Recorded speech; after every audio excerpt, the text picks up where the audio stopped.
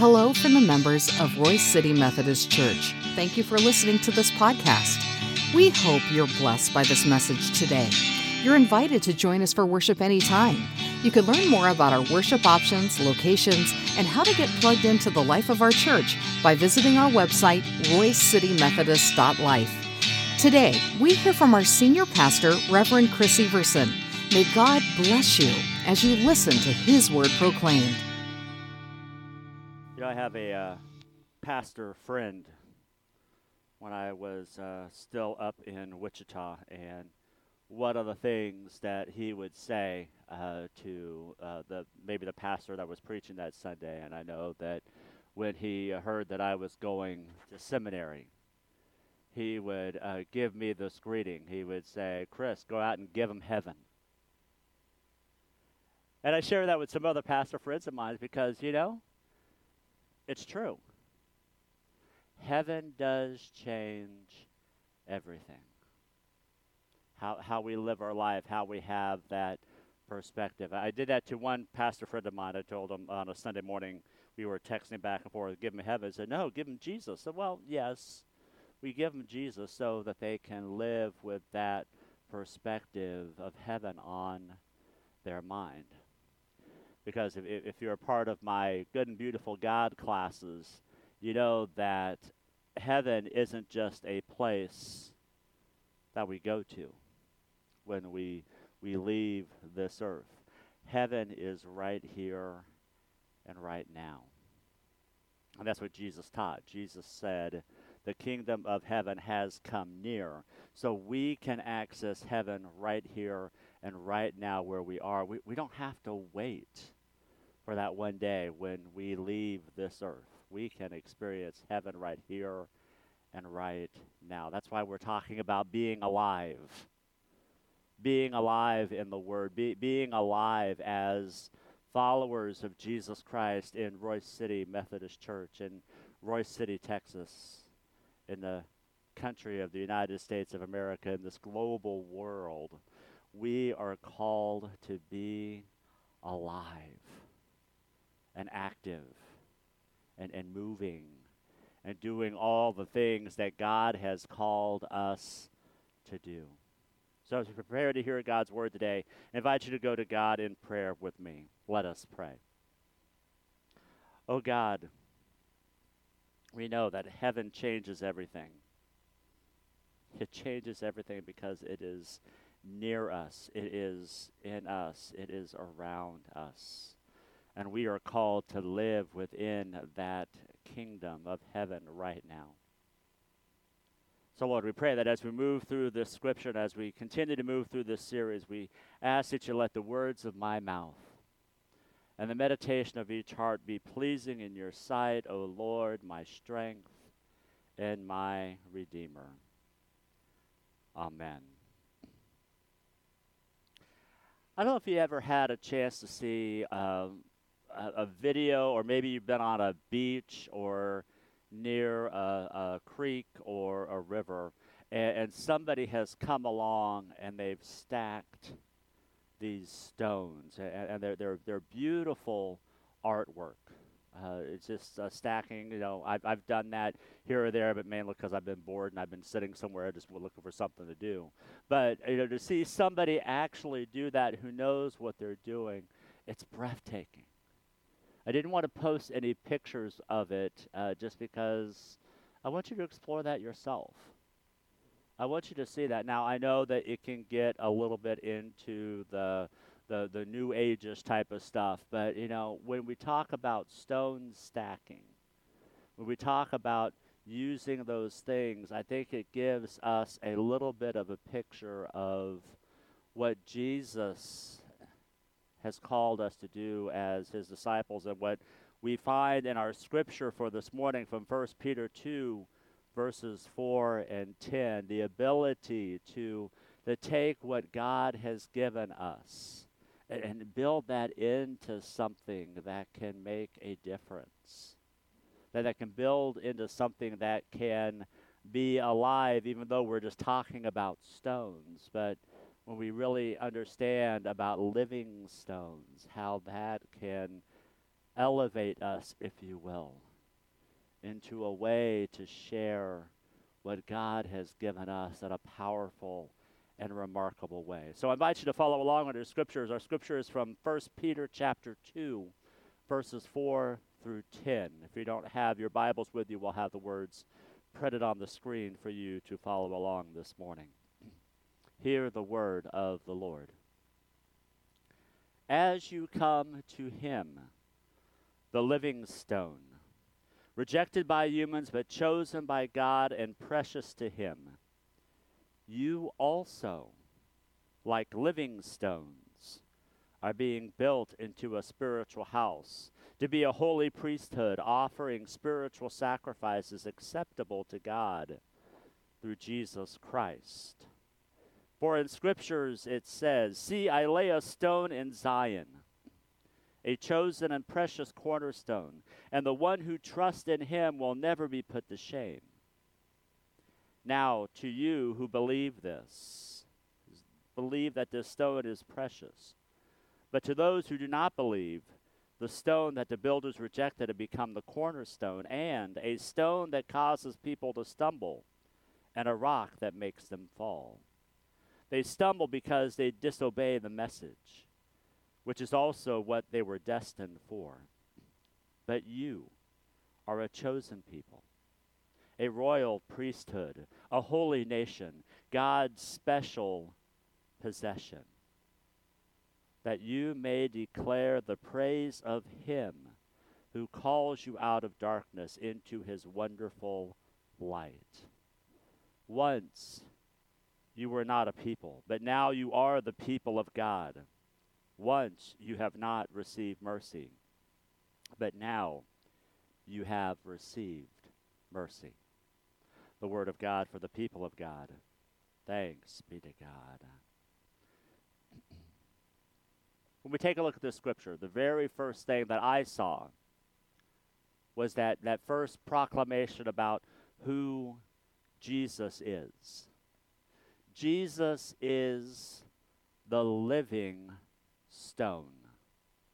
Jesus is the living stone. He is what we are all built upon. And that means that Jesus is reliable. That means Jesus is dependable. That means that Jesus is the one that we can go and get all of the answers, the source, the comfort, all of the things that we need. We find that in and through Jesus. Ephesians talks about Jesus as being the chief cornerstone. And I know that I've used this example before. So for those of you who have heard it before, just kind of pretend like you're hearing it again. Of those of you who are hearing it for the first time, I hope this makes sense. When I did youth ministry, we did a trip down to Juarez, Mexico. And we worked with a ministry called Proyecto Abrigo. And this ministry, what they did, they found people who lived in Juarez who were living in homes that they went to the close by junkyard, and they grabbed pallets and cardboard and plywood and all of these different scraps of things, and they would fashion themselves a house, which, you know, with those materials that I just shared with you, it's not that good of a house. It's a very poor house that could easily fall over, or if something were to happen and something were to catch on fire, that all of their possessions and even maybe them themselves would go up in flames. So Proyecto Abrigo, their mission was to build new homes for these families, but in building these homes, they would build concrete cinder block homes. And the beautiful thing about it is that youth would flock down there, and youth groups would flock down there to be a part of this ministry. Now, we talk about building houses and you talk about youth groups. Some of you may be kind of brisking right now, going, how in the world would you allow something like that to happen? How could you be sure that the house would be stable enough for somebody to live in? Well, that's because each house had what they called a maestro. And the maestro was the one who would give all of the instructions for what the youth and the other adult volunteers or adult servants that were there with them were to help them as they built up this house. And it would start by digging a trench and then pouring in some cement around in the trench. And then the maestros would do something very, very important. The maestros would look at the youth and say, "Get away from here. Move. I don't want you anywhere near me." And so the youth and the adults that were there serving would watch as the maestro would lay the cornerstone. He would take the corner of one side of the house and he would lay the concrete cinder blocks in such a way that when the youth started to put the other cinder blocks on, they couldn't mess it up. They couldn't make a house that would fall over or be disabled or do anything that would harm the people inside, because the work that was done in setting the cornerstone set the course of the house so that the house would be built correctly. How does that compare to Jesus? Jesus sets the course for us. Jesus sets the course for us when we put our eyes on him, just as the maestro placed the cornerstone of the concrete cinder block house for the youth to finish building the home. Christ does that for us. He gives us what we need so that if we build our life, our foundation, ourselves on him, we know that whatever goes on in our life, whether it's a couple of youth that are goofing around and maybe bump up against the side of the wall of the house, which may have happened, it's easy to bring it back in alignment so that you know that the house is safe and secure. And the work that is done around that house will continue to grow and continue to experience the love and grace of Jesus Christ. But we have a problem, and our scripture talks about the problem. This cornerstone was rejected.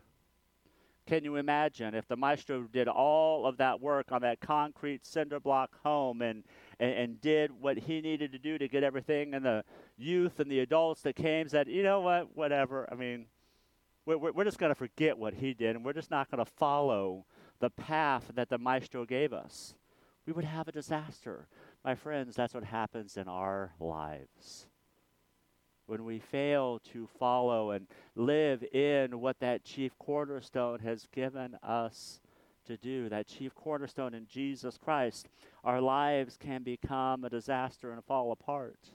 Jesus came into Jerusalem, and in Matthew chapter 21, he tells a parable of a landowner who decided to put in a new fence. He put up a watchtower, and he put all of these vineyards inside of this land that he had. And he went away, and he hired somebody to work over the land. And then when he decided it was time for him to collect what was due him, he sent servants to go collect from these workers. And the workers looked at the servants and said, yeah, we're not going to do anything for them. We're just going to beat them up and send them along and let the landowner know that we're the ones in charge. And it happened again and again and again. All of these servants that were abused and mistreated and sent away without what they were supposed to receive. And then the landowner said, you know what, I'll do something even greater. I will send my son. Surely they will have respect for him, and they will do what he has asked them to do. And as the workers of the field saw that the son was coming, they realized, you know what we'll do? We'll really show him, and we'll show him that we're the ones in charge. We'll kill the son, And that way everything will be ours. And they followed through that plan. And the son was killed, and the landowner said, you know what, I'm just going to go take it over myself. And he came and he took over. And Jesus said, what does this show you as you were listening? They're saying that the landowner was in the right because they did not listen to the son. And Jesus says, guess what? The landowner has sent the son. And I am giving you what you are to do, and you are not listening to what I'm supposed to do. And then Jesus quotes these words from Psalm 118 that says, the stone that the builders rejected had become the cornerstone. And the Lord has done this, and it is marvelous in our eyes. The stones that the people of Israel rejected, that was the cornerstone. And my friends, we here today have the option whether to accept that cornerstone in our lives or reject it and see that our lives can easily fall into ruin because we want to build things our own way and not follow the master plan and the cornerstone that has been laid for us. So while Jesus is the living stone, guess what that makes us? That makes us all living stones. Because the guide and the step of being a follower of Jesus Christ is that we want to be like him. We want our lives to reflect him, and we want our lives to be secure in Jesus Christ. When we take a look at John chapter 6:23, he reminds us that all that the Father has given me will come to me, and whoever comes to me, I will never drive away. One of the times when we were working in Mexico, Juarez, one of the cinder blocks broke, and the maestro said, no worries, no problem, no problem.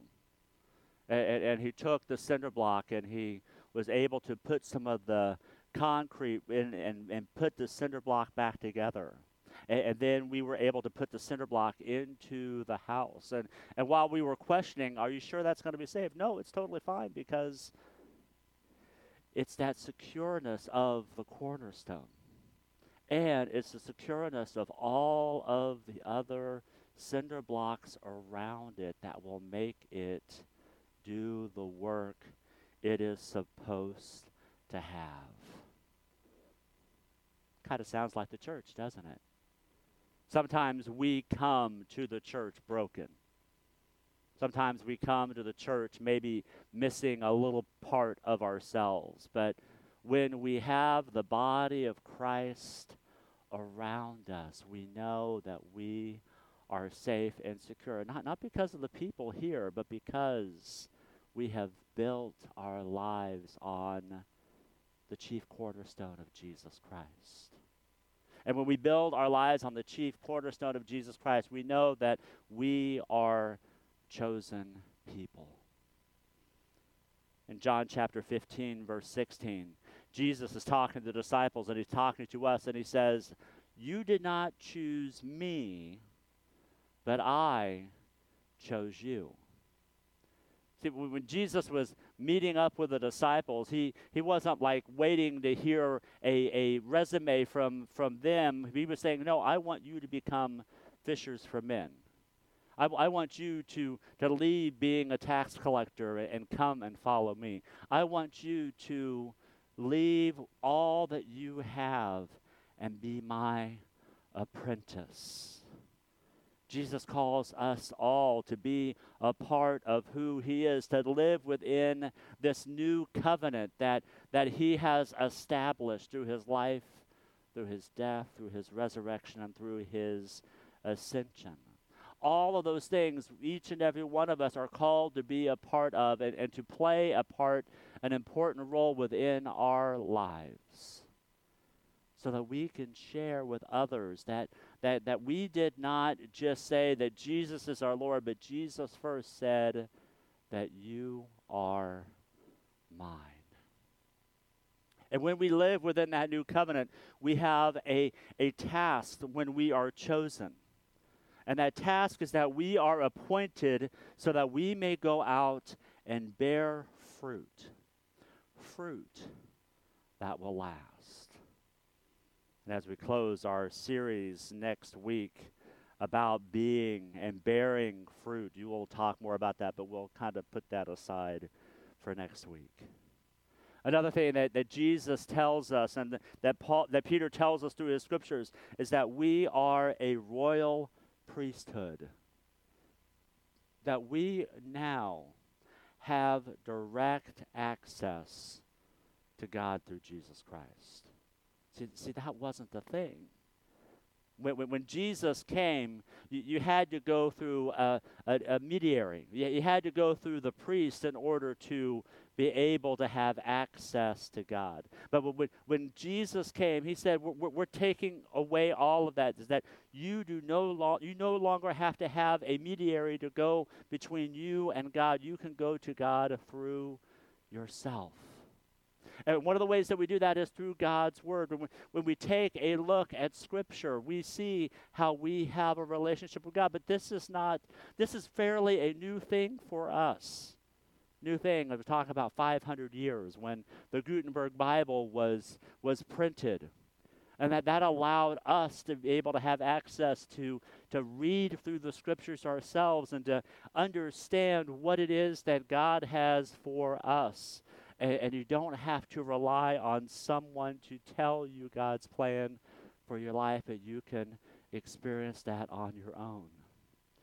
We're in the middle of one of these big, giant media shifts right now with social media and with TikTok. And while social media and TikTok can be used for horrible things, we as a church try to redeem what TikTok and what Facebook and what Instagram can do. That's why I do a daily prayer on those platforms, is because I want what I present out into the world through social media to lift people up, to allow people to experience God's love through these ancient prayers that have been around for a long, long time, to hear the Word of God maybe in a fresh new way that allows them to see a God that loves and cares for them. We as royal priesthood, we have access through prayer. We no longer have to have somebody pray for us, even though corporate prayer is wonderful, and I love it when a group of people come together and they lift up in prayer, but we can lift up our prayers to God on our own. And then finally, another way to become a royal priesthood is that we have access to God through other living stones. Yesterday we had this Beth Moore simulcast. I believe we had 20 women that came to Wesley Hall and listened to a day of teaching by Beth Moore, and it was absolutely amazing. And I think the thing that I thought was absolutely amazing, there was a group of ladies. Somehow I got connected within this, started a group text. And they started to ask questions and to say, what did you learn from this? What can we take forward? That's what it means to be living stones. It's not just taking the word yourself and just saying, boy, I really got something from that, so I'm just going to go home and just live my life how it was. But no, it's saying, okay, how can we take what we have received and then together grow in that? Men, there's a chance for you all too. This upcoming Monday, we're starting a monthly prayer time at 6:30 in the morning. I know it's early, and I know some of you are traveling or driving to work at that time, but if you want to be a part of that, come join us over at Wesley Hall at 6:30. We're going to spend some time in the Word, we're going to spend time in fellowship, and we're going to spend time getting these small stones together, these living stones together, so that we can make a magnificent impact of the world that God has given us. And finally, Peter says that we are a holy nation. And what that means is that we are called to be different than the world around us. That we are called to live this in this set-apartness life. This set-apartness life is a theme throughout all of Scriptures. When you look at the Israelites, they were called to be set apart from the world around them. We are also called to be set apart. And in 1 Peter 1:15 through 16, he writes, "But just as he who called you is holy, so you be holy in all you do, because it is written, 'Be holy, because I am holy.'" That's a big task. I know it is. It's a huge task to live our lives holy. There's a lot of noise that are out there right now telling us we must live one way or another. But my friends, I want to live in the way of Jesus Christ. And I hope that you want to join me in living in that way too. And there are two things that I know that we can do in order to live our lives as a holy nation. The very first thing is that we must have a vision of a good and beautiful life in Jesus Christ. We must have this beautiful vision of who Jesus is and what Jesus has come to do for each and every one of us, so that we may be holy just as Jesus is holy. Vision is a difficult thing. I heard that 9 out of 10 times when people drift or go a different direction, it's because they've lost sight of their vision.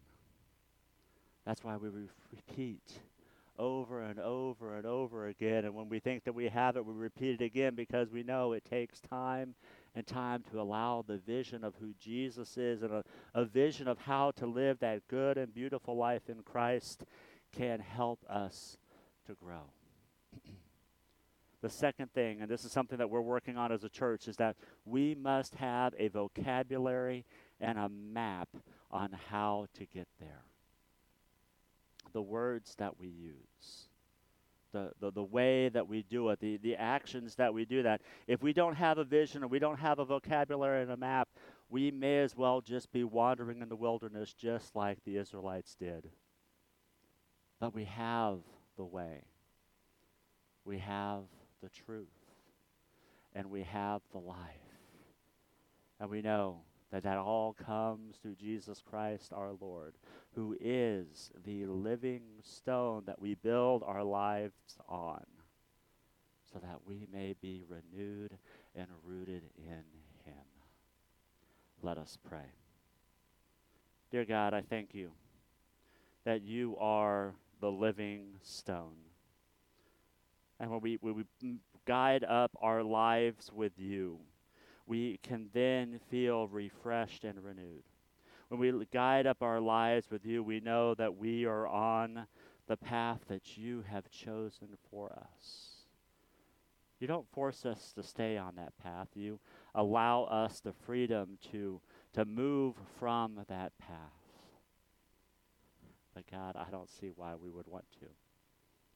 Because your way is good and your way is beautiful.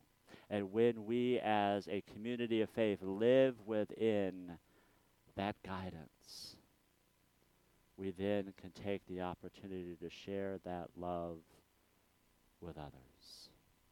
So God, help us this week as we continue to find ways to make sure that we are aligned in you, so that we may share your love with others. And so Lord, we lift this up in the name of Jesus, in the presence of Jesus, and in the great power of Jesus our Lord. Amen.